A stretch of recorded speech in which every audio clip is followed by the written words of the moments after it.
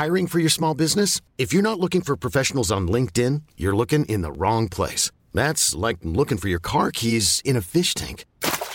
LinkedIn helps you hire professionals you can't find anywhere else, even those who aren't actively searching for a new job but might be open to the perfect role. In a given month, over 70% of LinkedIn users don't even visit other leading job sites. So start looking in the right place. With LinkedIn, you can hire professionals like a professional. Post your free job on linkedin.com/achieve today.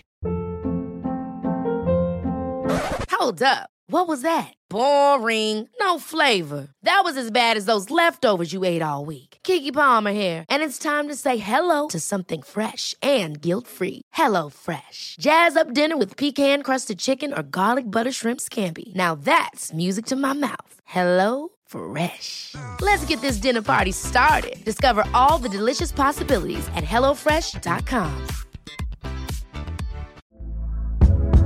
Hey there, it's Michelle Norris. I'm host of a podcast called Your Mama's Kitchen. When I travel, I'm usually looking for a way to find a taste of home when I'm not at home. And one of the things I love to do when I am at home is entertain. And Airbnb allows me to do that. When I was in California recently, I rented a house that had a great kitchen. And when we were sitting around the table, we're all thinking, we're in someone else's house. Someone could be in all of our homes as well. If you have a home, but you're not always at home, you have an Airbnb. Your home might be worth more than you think. Find out how much at airbnb.com/host.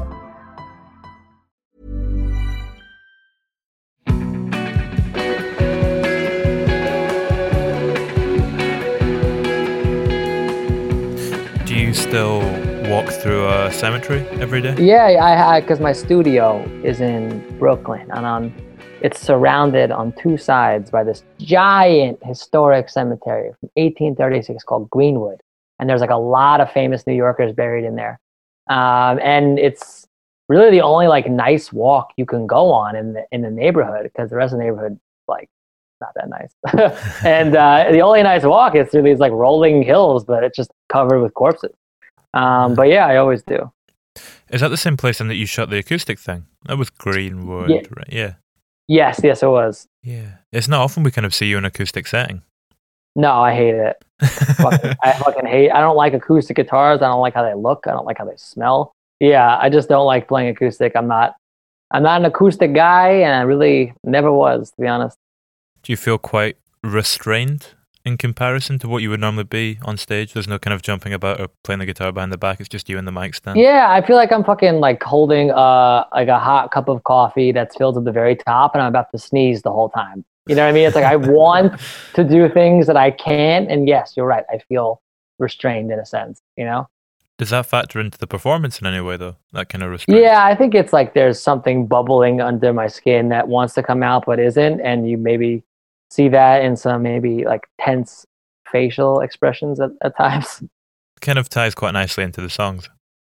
They're Yes, both quite yeah. tense in their own right, kind of thematically to a certain extent. Absolutely. What sort of stuff do you think about when you're walking through the cemetery every morning then on the way to the studio? I think about the impermanence of one's life, to be honest, and that works its way into my music. You know, we're just literally on this life for a fucking split on this planet for a split second, and you know, most of us are already like a third of the way there, and it's just a pretty crazy and painful thought that plagues my brain quite a bit. And then I think about that in light of the art that I'm making and the ways in which I want it to transcend my lifespan. At what kind of age did mortality start to stare you in the face like that? 21 years old, my 21st birthday. Yeah, I remember just like laying in bed, just like fucking freaking out and thinking about it. You know what I mean? I don't know. It's something that's always kind of present in the back of the records, without a doubt. Yeah. I mean, death is quite often a theme to some degree, or darkness at least, yeah. Absolutely. I mean, when I was with Rory in Glasgow, like we went to this giant cemetery. He had like filmed a whole bunch of shit too. Like I also just love cemeteries. I love the macabre, like I always have. I'm just kind of eternally fascinated with it, you know? Was that the necropolis you went to in Glasgow? Yes, like that giant thing next to that old church. My flat was right next to that where I was staying until very recently. Yeah, I kind of used to do a similar thing. Used to quite often walk around there. So we're kind of atmosphere about cemeteries. Yeah, I mean, they're just parks that have things you can read. It's just like, yeah. And you could just be like, you sit there and you just like look at the dates of everything. You're like, wow, that person was like my age when they died. Or like, wow, that person was 10 years old when they died. And you just think about their whole life. And you think about the fact that they're fucking just right there. You know what I mean? And you're kind of like, oh yeah, it's grass. But you don't realize that you're like literally on top of these people and tens of thousands. And when you start to do the math, it's fucking crazy. It's a weird kind of thing because although the time period in which they existed seems quite different, it also doesn't really feel that long ago. Like when you think about it like 150 years and you kind of see it in writing, it's not a massive number. Right. I mean, it's crazy. In the history of the planet, it's literally just like a blink of an eye. You know, it's nothing. But that's somebody's whole life. Man, this is a dark interview. I love it. We've started heavy. Hopefully we'll kind of get, we'll maybe get a little bit lighter as we go along. Yeah, dude. I mean, speaking about darkness though, I was reading that you wrote a fairy tale in the second grade about a monster named Des Rocks. Yeah, man. I mean, I read a lot of stuff when I was a kid. I got lots of books of fictional stories I would write, and I would always kind of create these universes that I would live in. And yeah, I was just constantly birthing characters and plot lines, and I would like tie them into all these action figures I had and all this stuff. And I would just like sit there for hours and hours on the floor of my room and just living in my own fantasy world. Interesting. You've kind of done this. Is that kind of a similar thing with what you do with your music now? You kind of construct this world for you to live in. Absolutely, without a doubt. I mean, songwriting differs a little bit from me. It's like a far more insane process. But yeah, it's all about literally just sitting in a room and just hearing things that aren't there. It's kind of like the definition of insanity to an extent. Is that what you mean when you say a far more insane process? Or? Yeah, absolutely. I mean, I'm literally, again, like just sitting in a room and you're just trying to hear voices in your head and words in your head that don't exist yet. So it's like, that's pretty crazy to work yourself up into that state on the regular, you know? So can you see the song like in front of you? Does it kind of arrive there? Yeah. Yeah, I get just like a snippet of an idea and it just kind of unfolds itself in my head and I just try and grab it before it's gone. And it's kind of like fishing, you know? It's like, and then very often I don't get it. How long does it tend to stick around before it slips away? Brief seconds. So when I open my fucking voice memos app and the thing is glitchy and not working, man, sometimes I lose it. This new OS upgrade has fucked me with a lot of great songs. Man.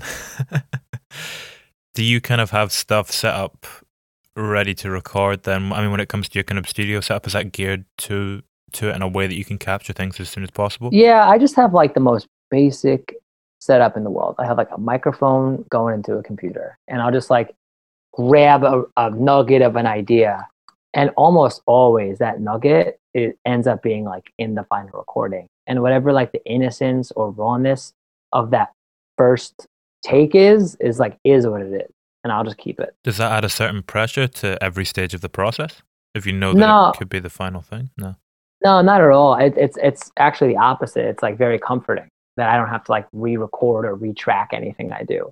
I'm like, these drums, I mean, whatever I just sang, like sounds like shit.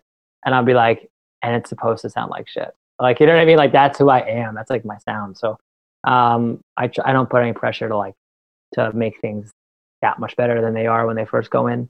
Yeah, you kind of want that roughness at the heart of it, and then you can put the bits of fancy production on the kind of outer edges. Oh, yeah. I always call what I'm doing like bedroom arena rock. You know, like you got bedroom pop, but like I'm fucking bedroom arena rock. And I say after the day I die, man, because I make music very differently than other rock bands do. Very differently. How old were you when you started recording from home? I was like a teenager, you know, like had some like really simple stuff and I would like record in band practices and shit. But I didn't really start like producing on my own up until just a couple years ago when I started like launching Des Rocks. And it was really more out of necessity because I was just fucking totally broke. And all I had was this 2014 MacBook Air that I still use to make almost all the records. How did that impact your songwriting process in comparison to before? I think it just created a sort of sonic charm and uniqueness. Whereas before, if I was like with a band and we could like go to a studio, it just sounded like whatever, you know?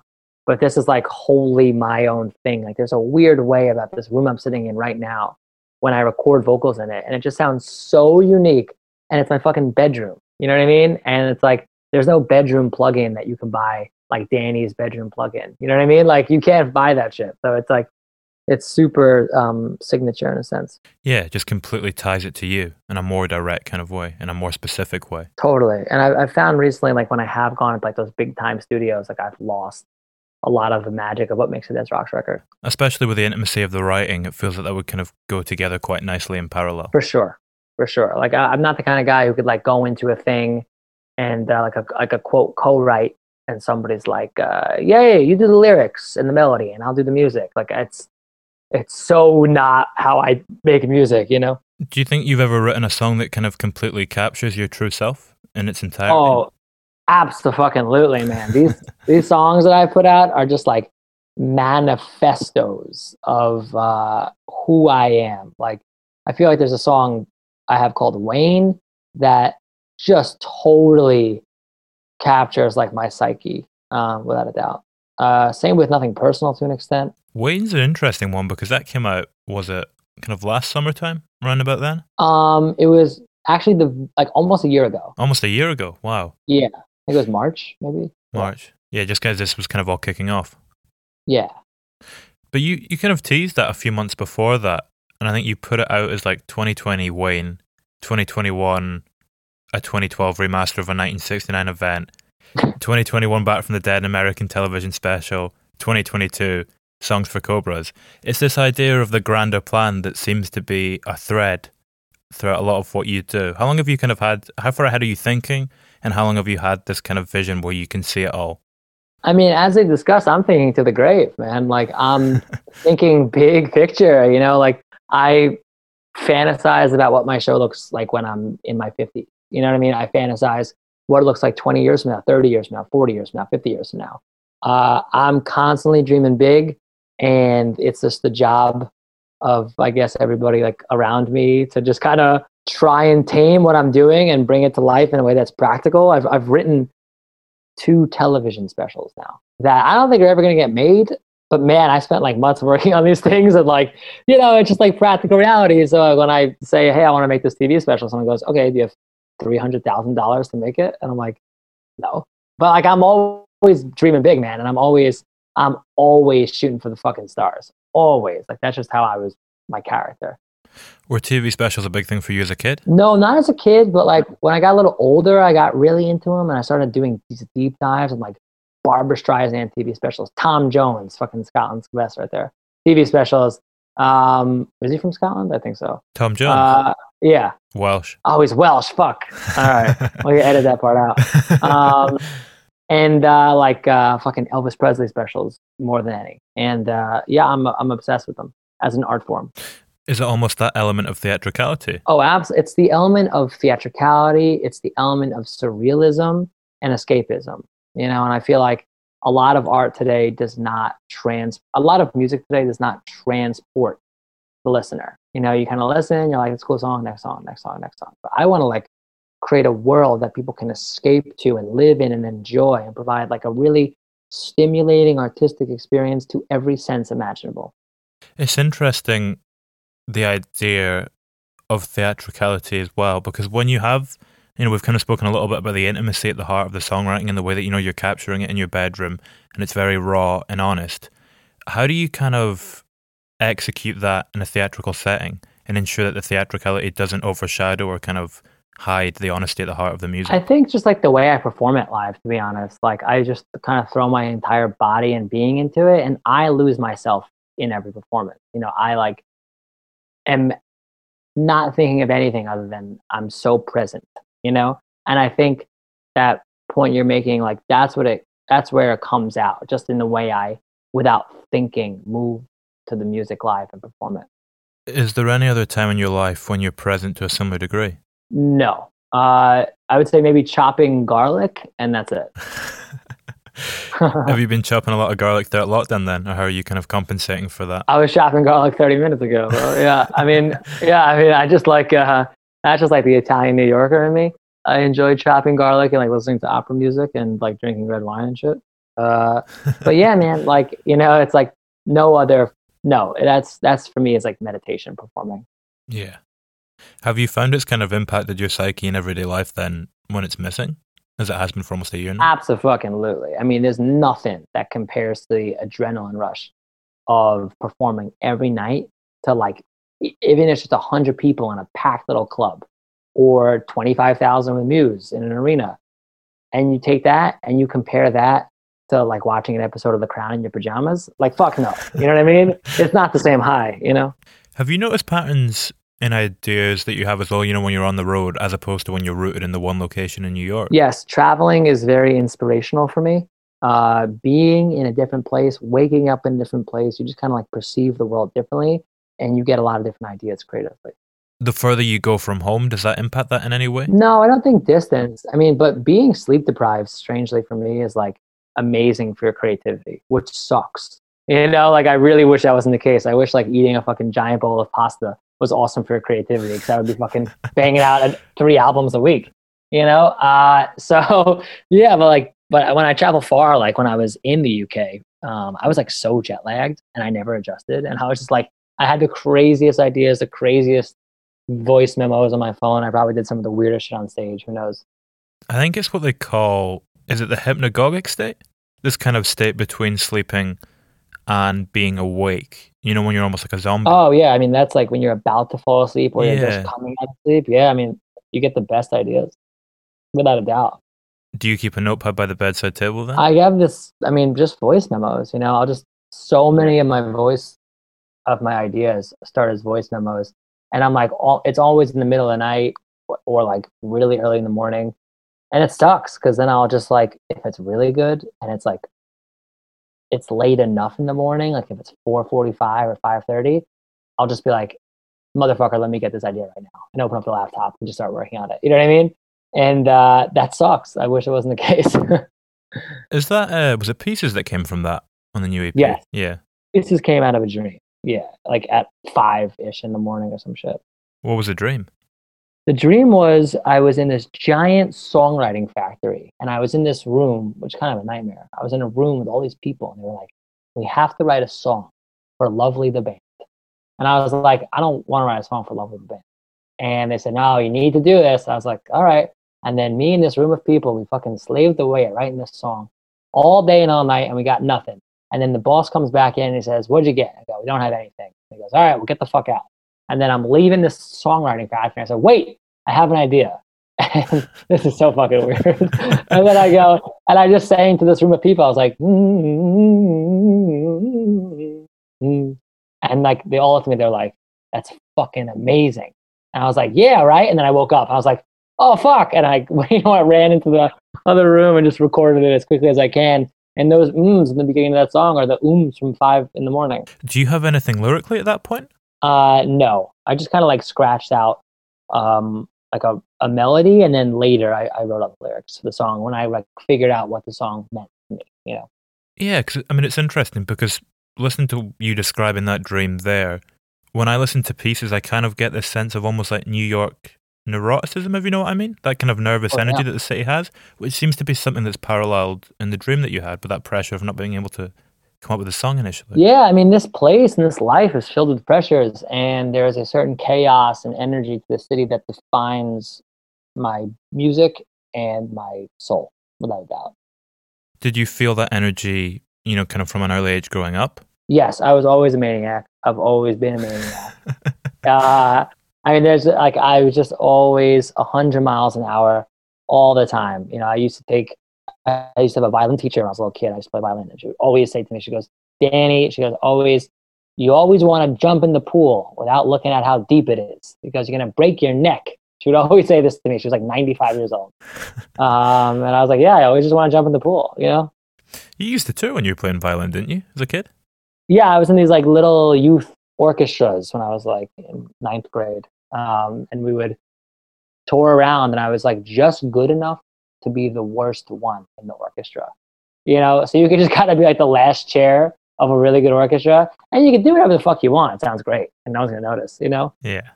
I was in the same position. I used to do a similar thing with kind of concert bands and jazz bands, and you were always kind of just sneaking in. Yeah, I mean, like you could just like hit like all wrong notes all the time. No one's gonna fucking notice. Just enjoy the ride. It sounds great, you know? Enjoy the music. Where did you tour? We did like these South America tours. Like in coach buses. And it was really fun. It was definitely like a great cultural experience for sure. That must broaden your horizons pretty early. Like most people don't really get that experience of travel until they're, in their 20s. Yeah, definitely. In being from Long Island, it's, you don't dream of going to like Chile. You know what I mean? So it was definitely awesome. What were the rec center shows you used to go to as well? Because I don't think we have rec centers over here. You don't have them? No, I don't. I don't know. I don't actually know how you define it. What is a rec center? A rec center is short for recreation center, and like pretty much all towns in, I guess, the tri-state area have these places that will have like basketball courts and other athletic kind of facilities, and you have like your dances there and shit.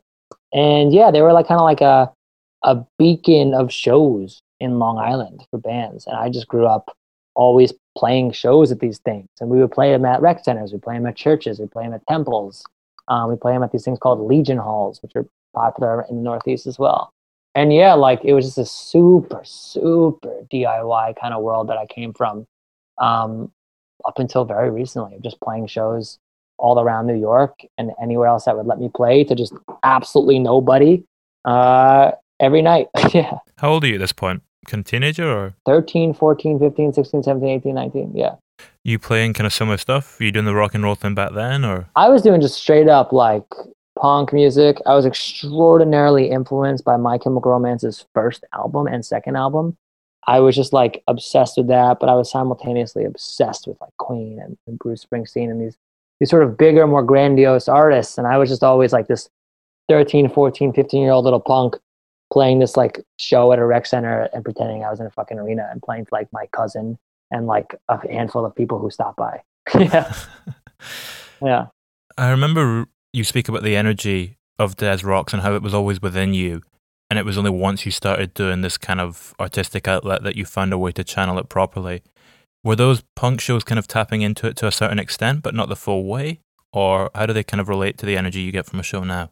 Oh, 100%. Like I played those shows back then the same way I played those Muse shows or play with the Rolling Stones, like the exact same energy. It's the same show to 8 people as it is to 80,000, like without a fucking doubt. And yeah, in those early days, you're always in bands. So you're always like one of 4, one of 5, and you don't have the opportunity to have like a creative dictatorship, you know what I mean? Which is what I think is essential in just being able to do exactly what you want to do and exactly how you want to do it, So yeah, you just didn't, like that energy was there, like that nugget of it, but you just didn't get to let it out, Do you feel like, well, yeah, because I guess you can move at your own pace now and you can go a lot faster if you want to. Yeah, there's no red tape, there's no bureaucracy, there's no committeeing songs, there's no, well, we all get equal. No, it's just like, it is who it is, and I am who I am, and I'm just kind of like a lone man here with a couple close friends helping me out on all the production and stuff.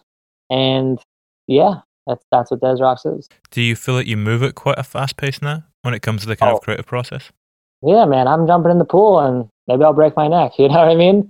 I move relentlessly fast. I'm very much of like a philosophy that it's always better to ask for forgiveness and permission. And I'm also from a philosophy that nobody ain't gonna do shit for you. I was growing up, I just had to like do everything myself. Like nobody in my family knew the music industry, So when I was a little kid, I would take the train to Manhattan and like hand out my fucking CDs that I would burn on my mom's computer to everyone coming out of Irving Plaza, which I now live across the street from, So I would like do this hustle and this grind, like a fucking hip hop kind of grind my whole life. So yes, I'm moving quickly. It's a long way of answering that question. How long did you do that grind for before you started to see some traction? Like from age 13 to like 2 years ago. and it's still the grind. It's the same grind, but it's not, it just manifests itself differently now. Now I'm able to focus more on the music and the art and have to worry less about handing out my CDs at shows. I imagine that makes the creative process a little bit more freeing once you kind of remove those outside pressures, maybe, or? To an extent. I'm actually finding like when I have a full day to work on something, it's kind of bad for me. You know what I mean? I like the adversity and having to like overcome the odds. My whole life is spent working these like shitty day jobs and then working on music all night long, as like a passion. And I worked so hard on music at night and rehearsed in these fucking awful places because of the restraint of what I had during the day. And I feel like if I didn't have that, I don't know, if I was like some rich kid or some shit, like maybe I wouldn't be working as hard on the music, you know? Because I was like, I got 7 hours where I have to go back to fucking work. I was like, go crazy, you know? Did you get much sleep at that point? No, I had a couple years where I was like in school and working a job and in a band. And I was like really trying to like go hard in the band. And I was just working all night, every night. It was such a fucking grind. Definitely a lot of missed birthday parties and friends events for sure. But it's just the nature of the beast. You know, you have to give yourself entirely to it. Otherwise, it's not going to be that great. Yeah. I mean, creativity is a kind of inherently selfish act, isn't it? For sure. Absolutely. I think what I have to say to the world and my means of expressing myself through the medium of music is important and should be heard by other people. So that's definitely a narcissistic sort of angle to begin with.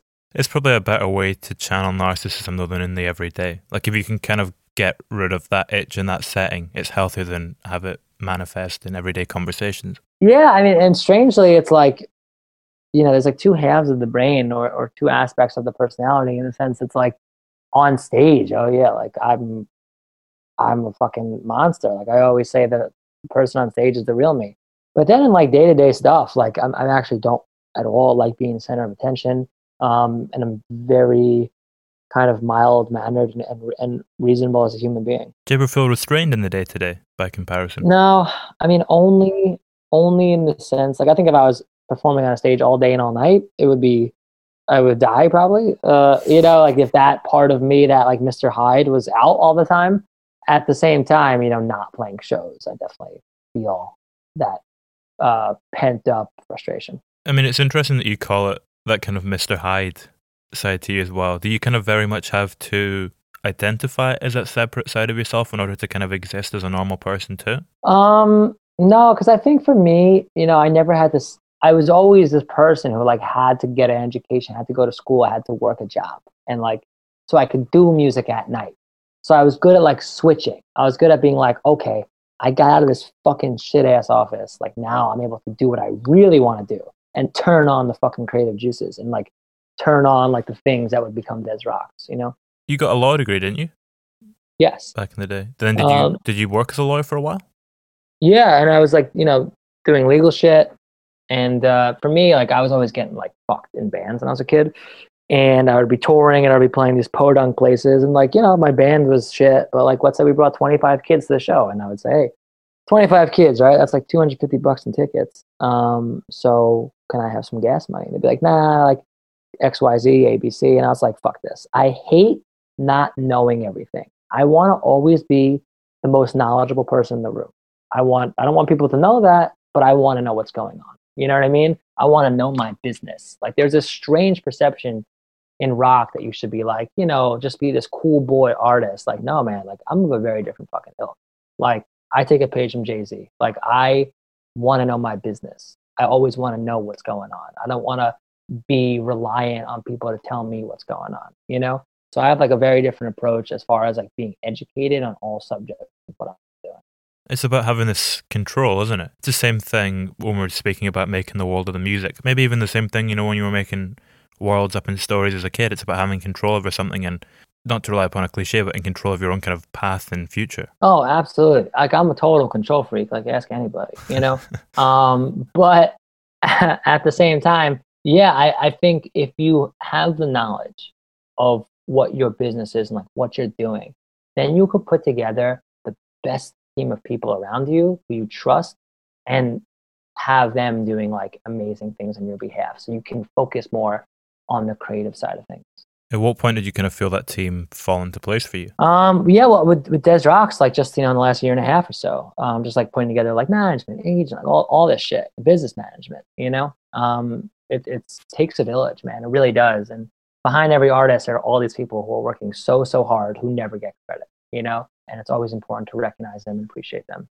Did you feel like a weight coming off of your shoulders when you kind of managed to set that up? I felt like a weight slowly passing off my shoulders to other shoulders, you know what I mean? Like, because you're so reluctant in the beginning to like give away anything that you're doing, you know what I mean? To let anyone into your world and like affect your baby that you've dreamt about and thought about nonstop 24/7 for the last few years, and in a way your whole life. So it's tough, but there is some sigh of relief, like knowing you're in good hands. How has your relationship to New York changed over the last few years as you've kind of toured all over the world a little bit more and kind of It's home. Yeah, it is so fucking home, man. It's just like I go other places and I realize how I cannot exist in other places for a very long time. I'm like, for me, like New York is like what the sun is to Superman. And if like he needs to go up there and like recharge every once in a while, you know what I mean? Is there a kind of dialect in New York, kind of slang that's separate to the rest of America? No, I don't. I No. don't think so. New York is just like everything at once. Like everything in the world, every sound, every smell, every person at once. That's how I describe it. You need a lot of energy to live there. Yeah, I mean, you have to put up with a lot of shit. You're gonna see some crazy shit. But you're gonna like, I don't know. It's such a thing. Like you either are a New Yorker or you're not. And I think a New Yorker could be somebody who moves here from the middle of the country and lives here for a year and is like, yes, I'm a fucking New Yorker. Or it could be someone who's lived here for 80 years. You know what I mean? It's just like an attitude and a lifestyle. What qualities kind of define a New Yorker for you? I think, without a doubt, a certain sense of resilience, a certain sense of community.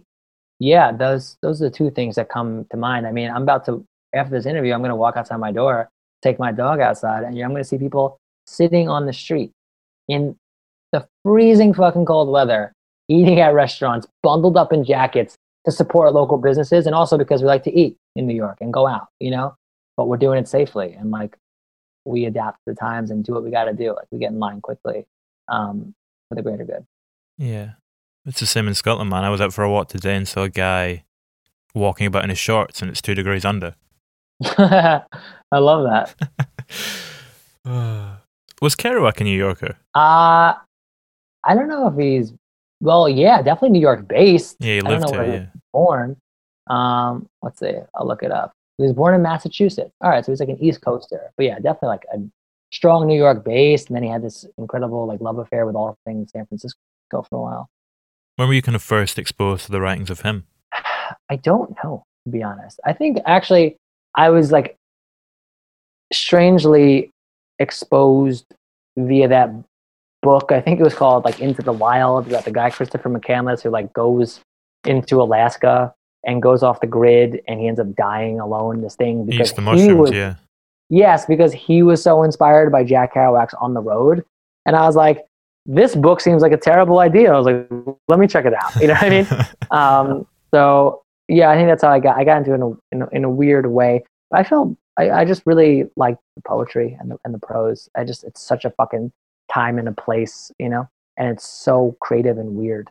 Is that kind of partially where your affinity for this? It's almost kind of, like bluesy, kind of timeless classic imagery. We're kind of speaking about the darkness earlier. These kind of, I'm trying to think of a way. It's almost just these images that feel timeless that could have been written in songs, 50 years ago, and you're writing them in songs today. Yeah, I mean, it may all just come from a similar place in my soul, without a doubt. I do love like the 50s. I'm pretty obsessed with the era. I'm obsessed with the fashion, and just the past in general. Like I'm always kind of invoking the past and always trying to push it into the future and like drag rock and roll music kicking and screaming into the 21st century by getting weird and taking risks. But also like the things I love are like classic melodies and timeless lyrics and these things. So I'm always drawing on the past at the same time.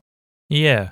It's kind of like what we were saying earlier, where at the heart of your songwriting is this honest thing, and then it's kind of surrounded by slightly, big kind of theatrical production. It's in the same sense that at the heart of your songwriting is this classic kind of imagery and things evocative of the past, but you're kind of contextualizing them in a modern soundscape. If that makes sense? Totally. Like I'll take like a really melody that I find very beautiful and I'll record it on like my 2014 MacBook Air, So it's like, that is definitely like the vibe. Is the allure of the past and the allure of the future coming from a different place inside of you, or are they tapping into the same thing? I think they're different things. Like I'm definitely have a sense of nostalgia for certain things, and I always think that I was like born in the wrong time, to be honest. What time do you think you should have been born in? Oh, I don't fucking know. Maybe like I'm like a World War II generation person or something. Maybe I should be like making records in the 50s and 60s. But at the same time, like I just love modern music and modern production, and I'm thrilled and possessed by the idea of just doing whatever the fuck feels good and feels dope with the production on the songs that come from this more timeless place. It's interesting, though, that you say you feel like you should have been born in a different time. I wonder, is that almost, I don't know, are you familiar with the film Midnight in Paris? Yes. Do you think it's almost like part of the human condition, that idea that we all feel like we should have maybe been born 50 years ago or 30 years ago? Absolutely. I think people will constantly fetishize the past. I mean, maybe with exceptions to like some really, maybe this is just like a novel kind of 20th century thing. Like, I don't think somebody in the 1700s was like, man, I want to go back to the Middle Ages. Yeah, I want to go back to like the 1500s, man. Like, if I was just born during the Renaissance, wow. You know what I mean? I just don't think, I think it's like a uniquely 20th and 21st century condition. What's fueling that then? What's changed in the 20th century that's kind of causing that? I don't know. Probably just like phones and email. I guess we have access to the past in a way that we didn't before. Yeah, I mean, I'm literally talking to you and you're in Scotland. Like, that is so far, and it's in real time. Like, are you fucking kidding me? It's miraculous. I can't believe it. But at the same time, I'm definitely like intensely, even though I'm like pretty extroverted with my fans and social media and everything, and in general, you know, I'm pretty intensely private and like the idea of like being off the grid in a sense. It's interesting, you know, we're kind of speaking about the way that we fetishize the past. Why do you think it is that kind of past this turn of the century, rock music, to a certain degree, has kind of felt a little bit reluctant to move forward in the same way maybe it did through the 60s, the 70s, the 80s, the 90s? Because nobody's taking risks creatively. Nobody's getting weird. Everybody is just concerned about what other people will think about their music. And they put their music through this fucking factory one-size-fits-all process. Or they go in the studio with producer X, they record 10 songs. They're like, man, I really hope people are going to like this. And then they put it out, and that's it. And it's like, who gives a fuck? Like, an alt band or a rock band or whatever you want to call it today sounds the exact same as it did 10 years ago, 20 years ago. And there's a reason why there haven't been any like massive bands since like the days of the Killers and Kings of Leon and Coldplay. You know what I mean? I feel like it's kind of all wrapped up in the beginning of those bands' careers, with people just like making big, beautiful music, but also pushing boundaries sonically. That's my spiel. Yeah. You know, it's like, it's a stale thing, man. Like, no one, I think you just have to have this mentality of, I'm going to make this music. If nobody fucks with it, so be it. The second you're like, I'm making this music and I hope other bands like it, I hope radio people like it, whatever, you're fucked. You're never going to do anything worthwhile. Like, people try and like invoke these bands from the 60s and 70s as like what people should be doing now, perhaps. But it's so important to remember that what those bands were doing in the 60s or 70s was innovative. It was new. Like, what we call classic rock was the most fucking progressive thing on planet Earth at the time. You know? It was the fucking like emo trap of its day. It was taking these other things from the 50s and building on it and pushing it and challenging it sonically and taking risks, you know? So I think that same ethos needs to be applied today. That's what's missing. It's funny you mentioned emo rap, though, because if you listen to a lot of that stuff, you're kind of Lil Peep or whatever, there's a lot of kind of Nirvana and rocky stuff in that. For sure. The kind of bedrock of it. Yeah, I mean, they're like taking things from the past and pushing them forward. And then what happens is, like, eventually it gets really saturated with lots of sound alikes and something new happens, you know? Do you think it's different now, though, that we're in this kind of post-modernity age, with the kind of age of nostalgia that we're in at the moment, where everything's kind of game? Like, you can kind of do anything. You can be Dua Lipa and make a disco record, or you can be Kendrick Lamar and you can push something that's going in a completely new direction. Hell yeah. There are no rules. And I feel like rock is one of the few genres of music that doesn't feel that way. I'm here to change that. Do you think if you do something different, though, or when you do something different, you'll get classified as alternative instead of rock, and they'll try and put you in a different thing? Yeah, I mean, who knows? You know, like, I don't give a fuck about any lanes, categories, titles. I think rock is not a sound. I think rock is just an energy and an attitude. And that if I make a fucking polka record after this record, that's gonna be the most fucking rock shit ever. You know what I'm saying? It's like Queen, who you always kind of, I think you're quite a big fan of Freddie Mercury, right? Huge, yeah. Yeah. It's the same thing, kind of doing something completely within their own lane. You gotta just take a fucking big swing, and either you're gonna hit a home run or you're gonna just miss and whiff and fall on your ass. Anything in the middle, there's a lot of that already. There's no room for that. It's not worth anyone's time. There's a lot of music out, not worth listening to. Do you have a sense when you're kind of, like you said, hitting a home run and kind of going for it and doing something completely out there? Or do you just kind of see it always doing something true to yourself? It's a combination of both, Like sometimes I'll make a song, I'm like, man, this feels like a little safe. Like, how can I fucking like really challenge this and get weird? And then sometimes I'll be like, well, that's just, the song doesn't need that. The song needs like kind of just guitar and bass and drums or something, I don't ever want to get weird for the sake of getting weird. I want to be progressive in my choices, but always do what's best for the song. The song will kind of tell you what it needs. Yeah, it's like nothing personal. You kind of almost start off on a kind of slightly rap orientated thing, and then it goes into this kind of stomping bluesy rock, and it feels completely organic. Yeah, I mean, I hope it's just a fucking hodgepodge of God knows what, but at the end of the day, if it feels good, it feels good. I don't care what I used. I don't care how I got there. I just go by gut. If it feels good, it feels good. Do you think that confidence is kind of what gives that song such a swagger? Oh yeah, you gotta move to it. Yeah, you gotta be like immensely, I think, confident to make music. Yeah, I mean, it's probably a very double-edged sword where you go through periods of like the exact opposite. But in the middle of like really creating a song, it's definitely a burst of extraordinary confidence. Do conviction and self-doubt fuel you in different ways? Absolutely. How so? I mean, I think every artist is paralyzed by crippling self-doubt, especially in an age where you kind of are able to constantly compare yourself to other things going on. And I firmly believe in that Mark Twain quote, that comparison is the death of joy, and that one should one should really never compare. They're totally unique things.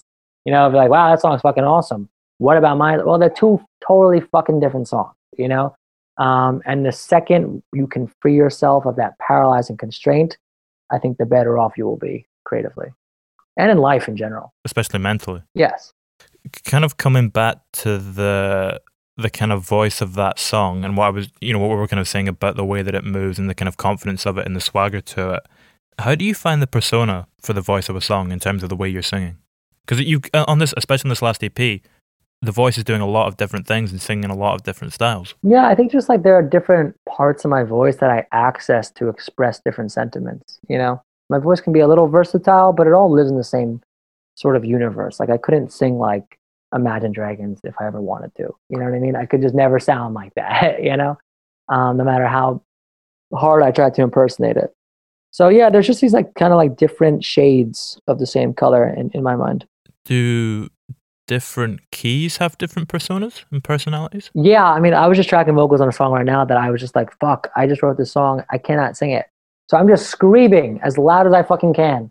And then I'm like, you'll figure out live whatever you need to do to get through it. So I'm just like literally fucking screaming this shit. Yeah.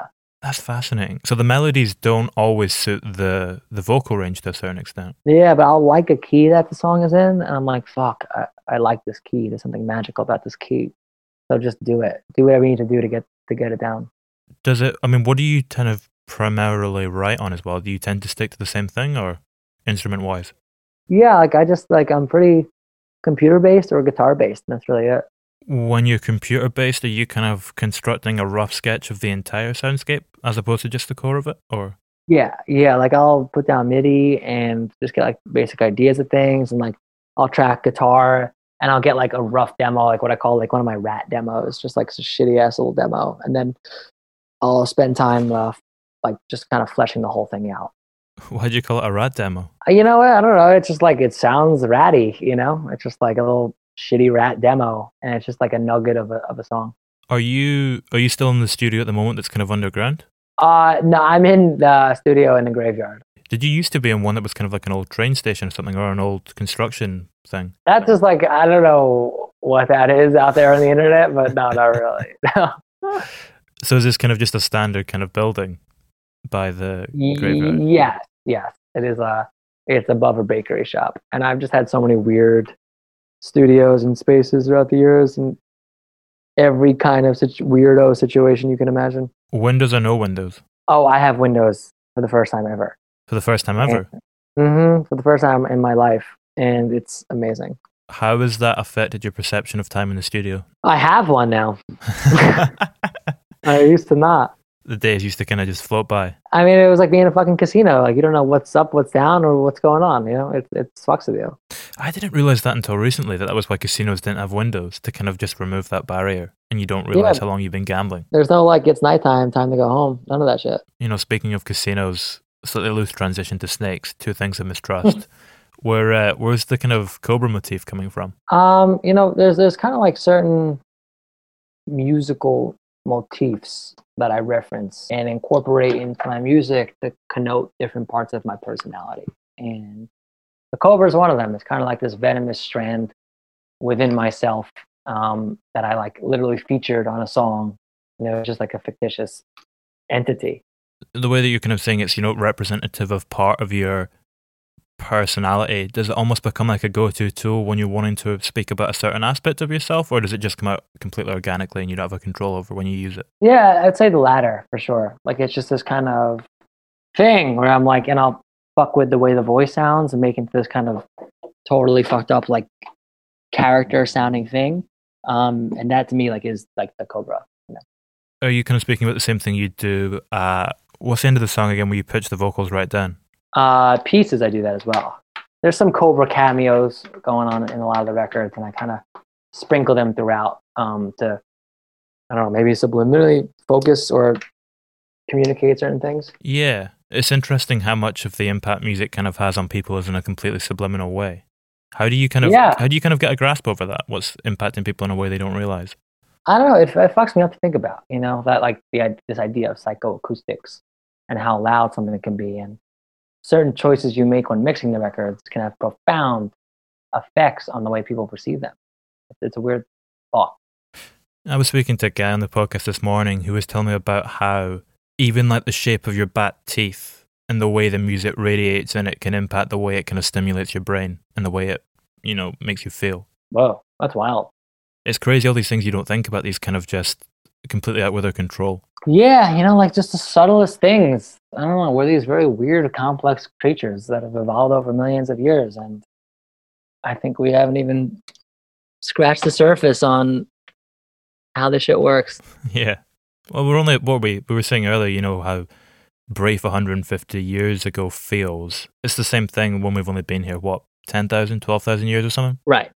Yeah, like as society, yeah. Where did do you kind of remember when the chorus line for This Is Your Life came to you? Yeah, that was another one in a dream where I was just like, really? Wow. I just kept singing it. Sorry, my voice might sound a little weird right now because I'm under my dining room table trying to get my dog out of this thing. Yeah, This Is Our Life, man. It came to me like, I just was like, this would be a fucking huge thing to scream to the world.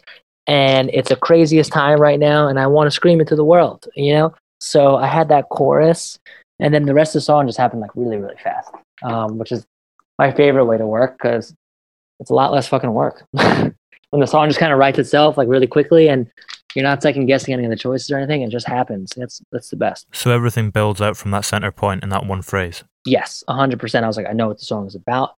I know what I want to say to the world in this song. I know how I want to produce it. All that shit, and I know how I want to arrange it and compose it, and it just happens. And you write the lyrics really quickly, and you don't second guess anything or yourself or anything at all. It's the best feeling in the world. Again, it comes back to that confidence we're speaking about. Oh yeah. You just kind of get this like lucid moment where there's like the fucking seas open up, and you have a path, and you can just walk right across and escape to Egypt or whatever the shit. Do they always tend to form in that kind of way with the anthemic thing at the center, and then you kind of build it out naturally, or are there ones that you kind of have to grit your teeth in and work at a little bit? And yeah, I mean, songs kind of fall into two camps of like the easy ones and the hard ones, and I hate the hard ones, man. I've had songs I've been working on for years and years and years, and I had a song that I put on the EP that came out a month ago that I wrote and recorded like 3 weeks before the EP was released, and I was like, you know what I mean, like, and I was just like. Whereas there's songs like Suicide Romantics on my last EP is a song I've been working on for 3 years. And POS, the song that starts the EP, is a song that I, did 3 weeks before the EP came out. So that's like a real dichotomy in my process. It's interesting because that's probably the most visceral song on the EP as well. It kind of just roars it into life, and it's got this kind of scrappy punk edge to it too. Oh, fuck yeah, dude. That one's a rattlesnake, and I can't wait to get that on fucking stage. Yeah, and it just wrote itself, man. I was just like, playing this riff, and it just happened so fast and it felt so good. So it originates from the riff, and then the lyrics kind of form atop. Yeah, I was like, imagine if a fucking song started like that today. I was like, I get so pumped up, and I was like, I wish that existed. I was like, wait a second, I'm an artist. Like, let me do that. That's how a lot of these songs come about, where I'm like, there are these things that I wish existed that don't, and I just want to bring them to life. Do you think does it almost sometimes feel like they do exist and you're kind of just grabbing them out of the air? Like you're almost like piecing a puzzle together? Yeah. Yeah, it just kind of floats by and you just try and grab it. And it's like, I wish that fucking riff existed. I had that riff for a second. I was like, oh, it would be so cool if that was a thing. And then you kind of just run with it. How did that kind of change the shape of the rest of the EP once you had that song? Just kind of like was like the last block in like a Tetris thing, where it fell into place and the whole thing disappears. And I was like, that's how I want to start the EP, It's like flip, flip, flip, and boom. It just like falls into place. It's like, that's it. It must kind of change the overall rhythm of it to a certain degree and the kind of flow of it. Yeah. Yeah. Sequencing to me is like really important and something I labor over. And it's just like, I was like, this is like open a fucking EP, Is sequencing almost an instinct thing, or is there a kind of conscious thought process behind it? Both. There can be, if there's like a theme that is important for me to continue between songs, or more of a concept that I'm invoking in more than one song, those things come into consideration, but it's also musical as well. What do you kind of feel like fuels your creativity more overall? Instinct or conscious thought? Instinct. Always instinct. I hate conscious thought when it comes to creative process. Always fucking instinct. Yeah, it's my gut. Like music is guttural. You know what I mean? It's emotional. Like shit that's like really heady, like Vampire Weekend and like Bon Iver, like shit that's well done. I think that's some of the greatest music on planet fucking Earth. But I can never do that. You know what I mean? Like I can never like take all that time to like how finely done that is. Like I like edge, I like rawness, and I just like pure expressions of emotion. And then sprinkling in complexities and lyrics that are deeply personal, like that's what makes it interesting. But as far as just like the gut punch of an opening riff, like that's instinct. Do you feel like a simple message can almost be more compelling? Absolutely. I think it's far more difficult to reach a lot of people than it is to reach a few people. I think there's like a certain beautifully complex simplicity to a Queen song. It's like they can be the most complex things in the world, but at the same time, it's like the most accessible music in the world, and that's not easy to do. Yeah, I mean, if you look at the arrangement to Bohemian Rhapsody, and that song was that was their biggest hit, right? Pretty much. Yeah, I would and say so. How complex is that? The kind of arrangement to it. Yeah, I mean, it's crazy, but like doesn't like feel it. Like everything just feels natural. Nothing feels forced. Do you ever lose sight of that natural feeling if you've been working on a song for like years? How do you kind of keep a hold of it? You don't. It's tough. You lose all perspective. Yeah. Do you ever get it back? If you take a break from it, like if I like Suicide Romantics, like I gave up on for like a year, and then I came back to it and I revisited it, and then I was able to have some clarity on that song. When you got that clarity, how did it change? What did you kind of notice, and then how did you go about acting on that? It's similar to like starting from square one. Like you just don't listen. You're like, the song should be like this, and then it all just happens really fast. Again, it comes back to that idea of it being a burst of kind of primal thing. Yeah, and having fresh ears on it, super important. Same with dreams, like we were speaking about earlier. It's this organic kind of thing that just happens to us. Just happens to you, yeah. What's a dream you have about your last show? Oh, like me on a stage and dying? I think that'd be a great way to go out, to be honest. My last ever show. Dying on stage? Yeah, why not, How old are you in this dream? Do you know? Hopefully elderly as fuck. I mean, look at the Stones. Supported them. Yeah. Still going at, what are they, 78, 80? Exactly. Enough. Yeah, man. I mean, that's the dream right there, to be doing it until I fucking croak. 100%. We were speaking earlier as well about this grander plan. How does that impact the way you kind of view each individual release when you can see it in the context of what's coming? Well, I mean, it impacts it a lot because there's an instinct to want to just put out the music that I did most recently. But for me, it's all part of a much larger way in how I develop things thematically and how I develop things musically. So there are songs coming out on this album that I wrote and finished like a year ago or 2 years ago. I'm always just constantly writing so much music. And then I'm like looking at it all and I'm thinking about like, how do I want to tell the story? And I take everything and I sequence it in a way that makes sense, the evolution of where I'm going.